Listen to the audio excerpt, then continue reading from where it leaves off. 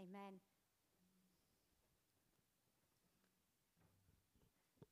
It's on.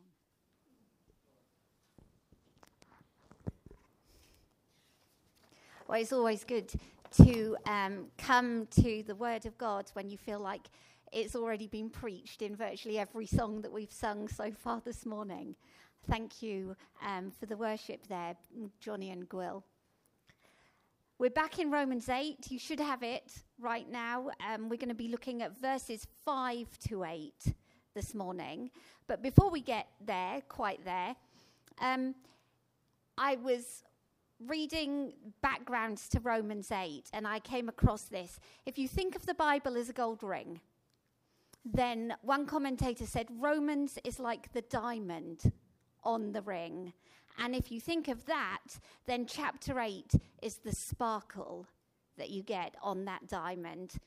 This chapter is so full of hope, and it's so crammed. As you heard it read, there's bits that you've heard from years and years of reading the Bible that jump out, aren't there?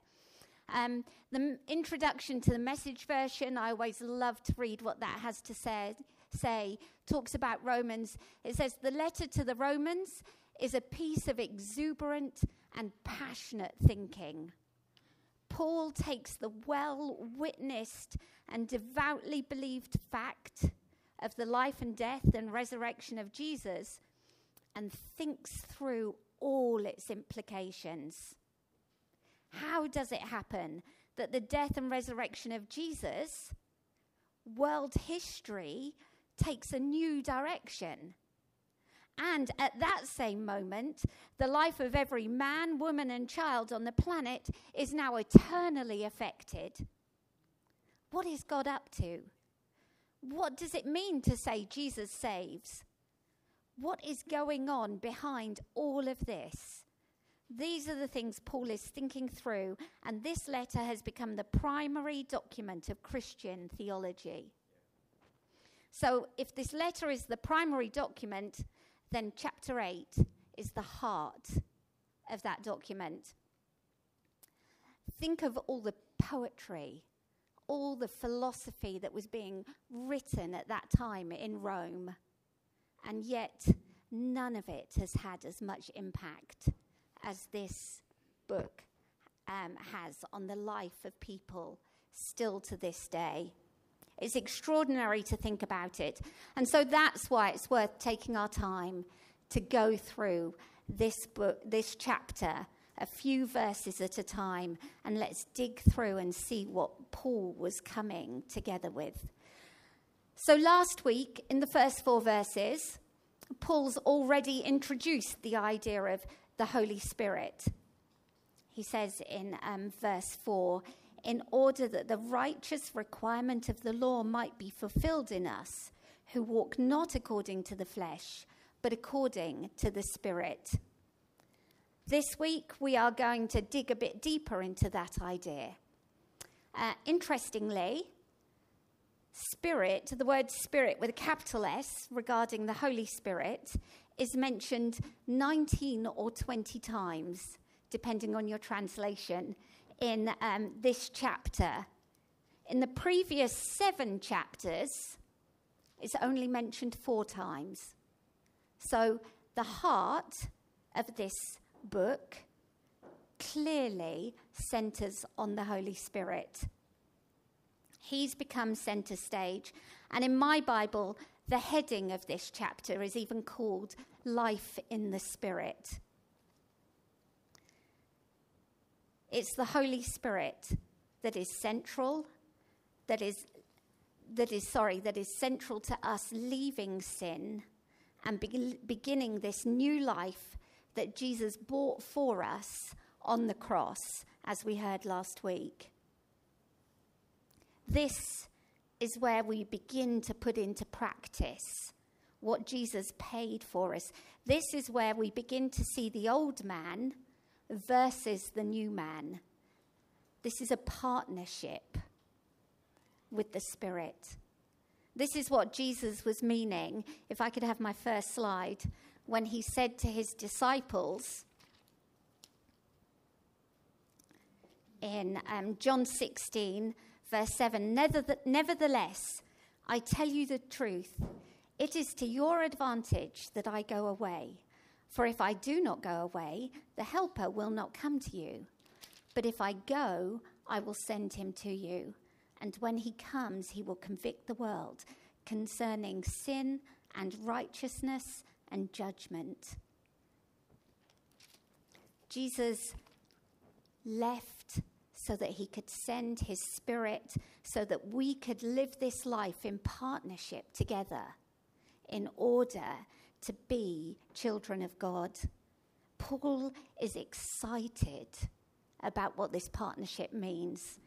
He's keen to show the others this partnership can transform our lives and really turn it around. Paul understands there's a battle raging, but Paul is saying, we have the Spirit in us.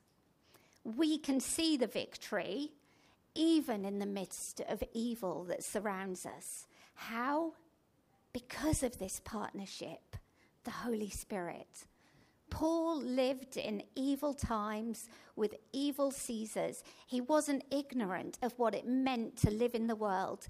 And especially in our day, the parallels are clear. Times when to say Jesus is Lord could have cost the believers their lives. Times when the hedonism that surrounded them would be overwhelming. But we have the Spirit with us. That's exciting, and that makes the difference that we have. Okay, let's have a look at verses 5 to 8. For those who live according to the flesh set their minds on the things of the flesh, but those who live according to the Spirit set their minds on the things of the Spirit. For to set the mind on the flesh is death, but to set the mind on the Spirit is life and peace. For the mind that is set on the flesh is hostile to God, for it does not submit to God's law. Indeed, it cannot. Those who are in the flesh cannot please God. So today we're specifically looking at how to deal with sin, even habitual sin, and how we need to have a renewed mind. Just a few verses, but there's a lot in here. So back to verse 5. For those who live according to the flesh set their minds on the things of the flesh. Now, Jenny's version that she read earlier talked about sin nature. So just to make clear here, for those of you like me that have the word flesh, Christians do not believe that the body is bad. It's not Gnosticism. We don't believe that flesh is evil because Jesus became flesh and dwelt amongst us, and yet he was without sin. So it's not saying flesh is bad and that the body is bad and that when we die we're going to escape the flesh and we're going to become spirit. Not at all. What Paul is saying here is that the flesh is our sin nature. For those who live according to their sin nature, set their minds on the things of their sin nature. And then it goes on to say, but those who live according to the Spirit set their mind on the things of the Spirit. So then there's the Spirit, not just the Holy Spirit, but now we have a new nature when we choose to live according to the Spirit. We have a new nature that's no longer based on our sin nature, but it's our spirit nature. That's the Holy Spirit in us, the Spirit of God. So we've got spirit versus the flesh. Paul has been setting this up in the first 7 chapters, and here we come to the point where he's going to show us how we can overcome this. If we don't understand flesh versus spirit, we're not going to get what the book of Romans is about. It's that battle here. The flesh is the sinful desire. The Spirit is our spiritual desires that come from the Holy Spirit. So there's a difference here in this verse between those who are unsaved and those who are saved. However, if it was just that simple, the world around us no longer has a concept of sin. Their minds are set on the flesh. They've become so bound up in sin that if we even, as many of us did yesterday, suggest to them that what they're doing is sin, it's laughable to them. We can become more and more polarized in our positions. We can see their sin with all its wickedness and all its immorality, and we can classify that as sin. We become more concerned about the sins of society and their evil depravity, but what do we set our minds on? That's what Paul's looking at. With such extreme sin, it's easy to overlook the sins that we've made acceptable without any sense that it is even sin, because in comparison, it's just so minor. We can be saved and still struggle with our sin nature, with our flesh. Paul is not expecting us to be perfect when he talks about this. But as the result of salvation, as the result of setting our minds on the things of the Spirit, we should want to be changed. We should desire the things of the Spirit, as opposed to those who exist according to the flesh. Those who are simply according to the flesh will, as a result, set their minds on the flesh and live in their sin. Ephesians 2, if I can have my next slide. Paul takes this idea and he says, "You were dead in the trespasses and sins in which you once walked, following the course of this world, following the prince and power of the air, the spirit that is now at work in the sons of disobedience, amongst whom we all once lived in the passions of our flesh, carrying out the desires of the body and the mind, and were by nature children of wrath like the rest of mankind." Our flesh, our sin nature, made us children of wrath, and we lived it out. But here, Paul's saying, we have the solution. Those who live according to the Spirit, this is the answer for chapters 1 to 7. A partnership when we choose to live according to the Spirit. He's been building up to this, and now he's flipping the coin, and we have the opposite side. With our mind set on the Spirit, we can experience genuine transformation, because we now have a new influence in our lives, a new desire that comes from the Holy Spirit. This is supposed to be the normal Christian life. It's supposed to be how we live. Of course, I want to focus on the things of God now. I have my mind set on the Spirit. Of course, I want to live my life according to God's way. I have new standards that will bring about new behavior, that brings about a new lifestyle. Because when our minds are set on the Spirit, our lives are transformed. As natural as sin is to the sinner, Paul is saying here, so it should be natural for the Christian to walk in the things of the Spirit. How many of us can say amen here to what Paul is saying? Amen. On a good day, we can all say amen to that. However, it's tough. It's a tough call that Paul is asking us to live up to. But don't give up yet. I want to encourage you this morning, along with Paul. These are words of hope. Let's just think for a minute. Think back over your last year.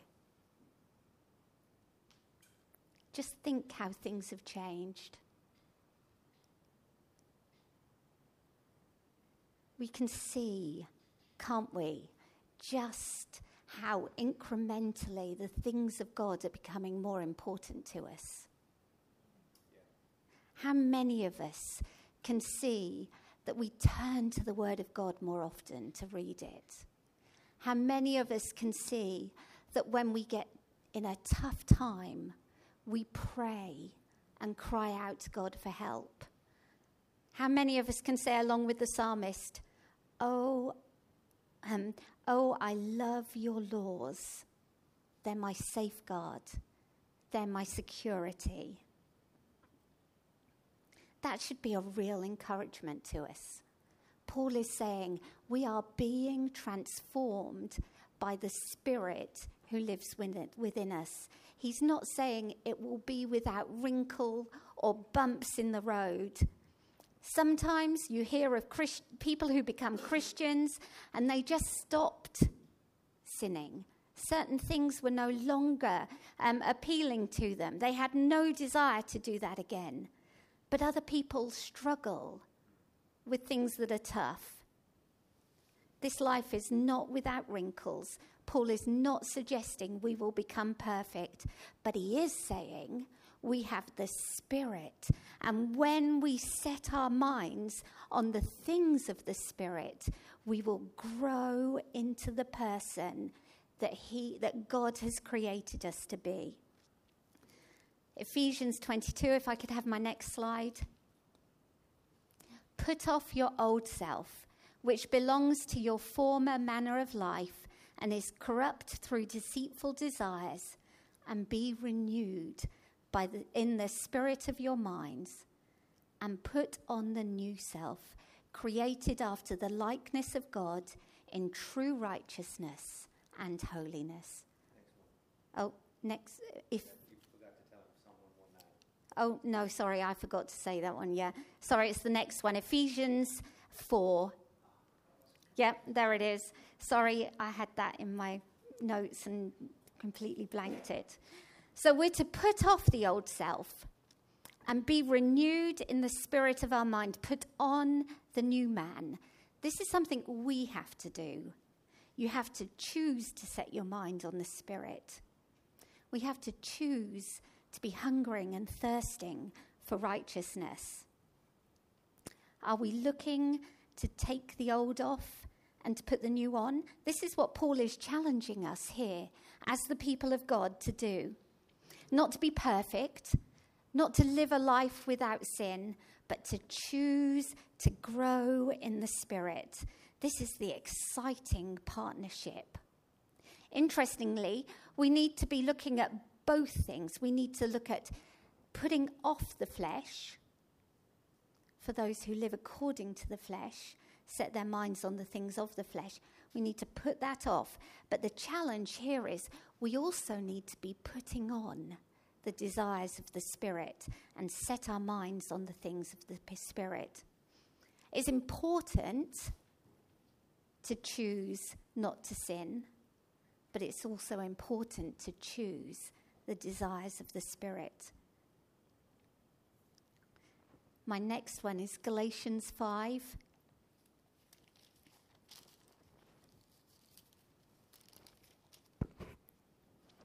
Now, the works of the flesh are evident: sexual immorality, impurity, sensuality, idolatry, sorcery, enmity, strife, jealousy, fits of anger, rivalries, dissensions, which I had to look up. It means contention, quarrel, or discord, divisions, envy, drunkenness, orgies, and things like this. I warn you, as I warned you before, that those who do such things will not inherit the kingdom of God.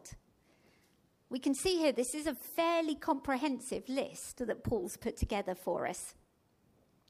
And we can see it going on all around us, can't we? especially those of us that were out there yesterday. But what's happening in our hearts?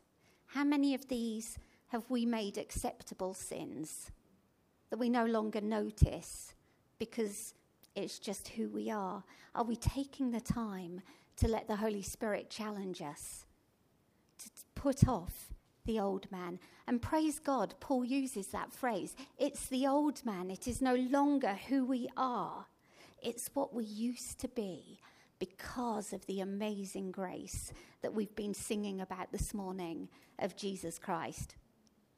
But he goes on in this passage, my next slide, but the fruit of the Spirit is love, joy, peace, patience, kindness, goodness, faithfulness, gentleness, self-control. Against such things, there is no law. It's like this. How many of you have ever had a song that got stuck in your head? When I was growing up, it was that Kylie Minogue song, I Should Be So Lucky. Oh, it would just go round and round and round. And the harder you try to stop singing it, the worse it gets. So the only way to stop it would be to actively play something else, put on another song so that you could get the other one out of your head. In our fight with sin, that's what we need to be doing. We need to be putting on that new song in order to get the old one out of our head, setting our mind on the things of the Spirit, not the things of the law. If I can have my next slide, he finishes this passage in Galatians 5 with, if we live by the Spirit, let us also keep in step with the Spirit. Amen. We need to choose to set our minds on the Spirit. So he's given us a clue here with the fruits of the Spirit. But my next slide, Philippians chapter 4, tells us how we set our mind on the things of the Spirit. In verse 8, he says, finally, brothers, whatever is true, whatever is honorable, whatever is just, whatever is pure, whatever is lovely, whatever is commendable, if there is any excellence, if there is anything worthy of praise, think about these things. If we take this seriously, I keep going.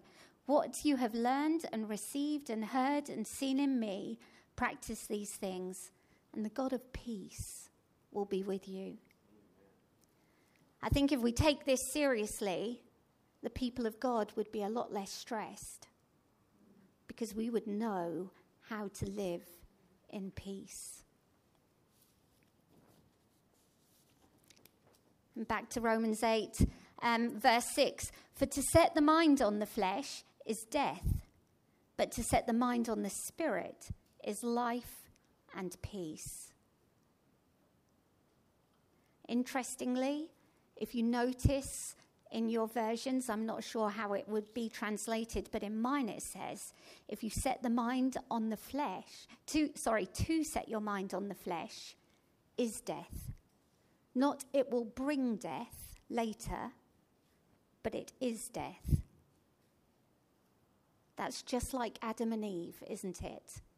In the garden, Jesus said, if you eat of this fruit of the tree, you will die. And Satan said, will you? But they did. They died then because their relationship with God was destroyed. And they died later. Those who are set on the flesh are dead. Death is more than just dying. It's a different life. When we set our minds on the Spirit, we are alive in a way that the others will never understand.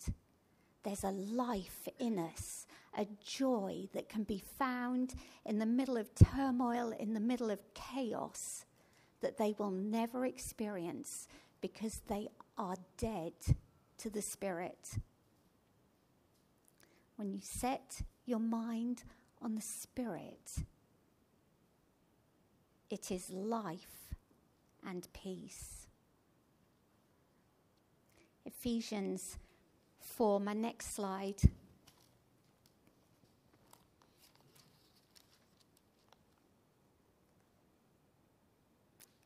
Explains it even more. Now I say this and testify in the Lord that you must no longer walk as the Gentiles do in the futility of their minds. They are darkened in their understanding, alienated from the life of God because of the ignorance that is in them due to their hardness of heart.